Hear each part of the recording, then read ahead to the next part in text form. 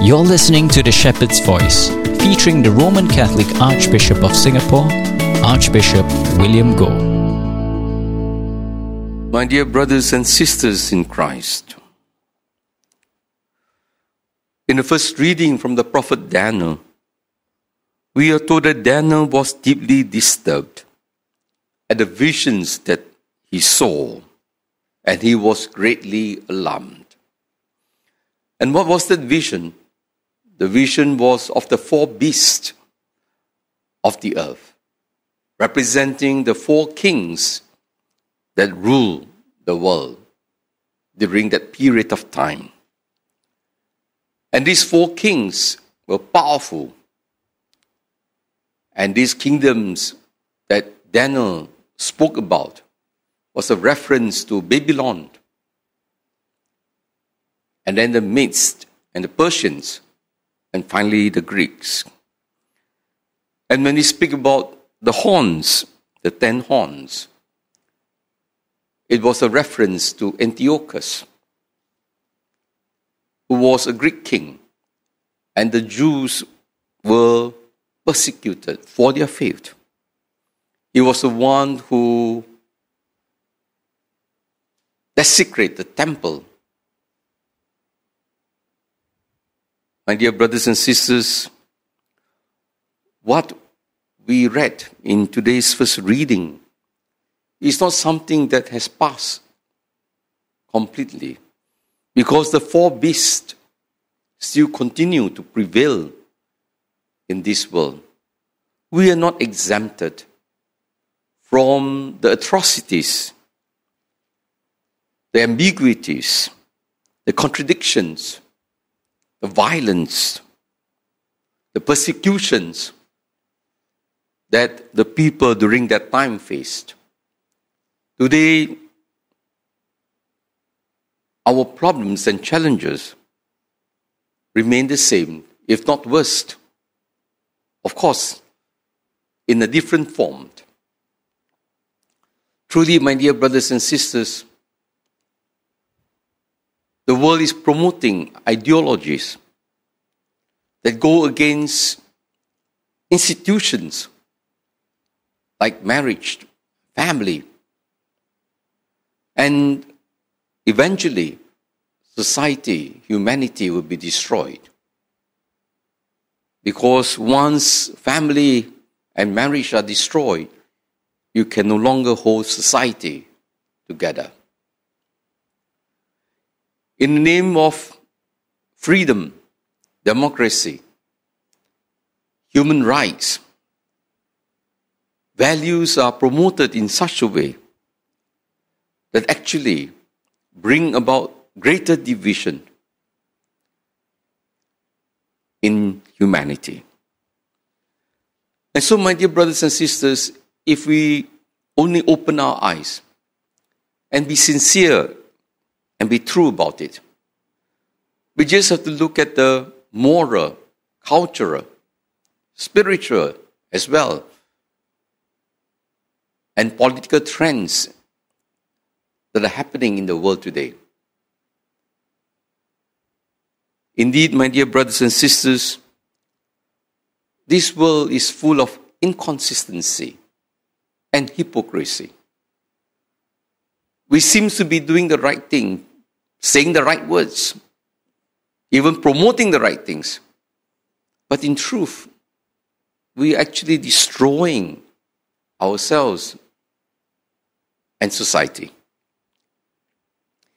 Indeed, dear brothers and sisters, we take the example of the sacredness of life. The world today champions human rights. We speak about the poor, or people being oppressed. They lack freedom, and we need to liberate them. We speak so much about the need to remove death penalty. And yet, we promote human trafficking, drug trafficking. We want to protect innocent people, but we promote wars, innocent killing of of people in the country simply just because we want to destroy our enemies. Then killing is permitted. We have no qualms about destroying innocent lives. Every time when I read the papers, when you hear wars, killing, there is no question of the importance of human life. If they are from another nation, those lives are not important. Only our nationals are important. We speak about the need to protect the rights of people, the life. But here we advocate abortion, we advocate IVF, destroying all the embryos. On one hand, we are worried about the population.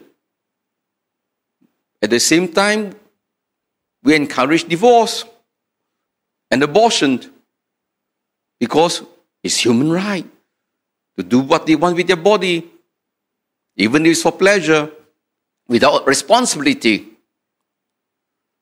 That is why I said, so much inconsistency.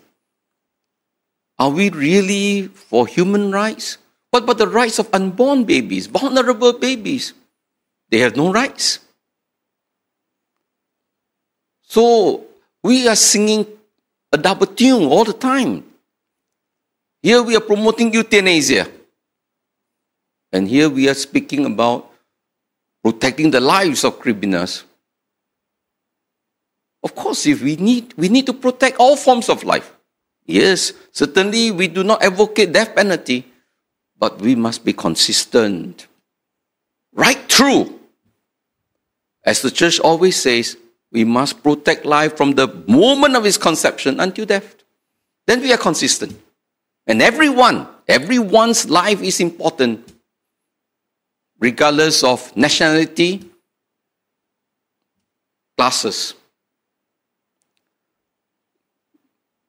We take the example of the freedom of speech, inconsistency. Here the world is promoting freedom of speech, but it leads to abuses.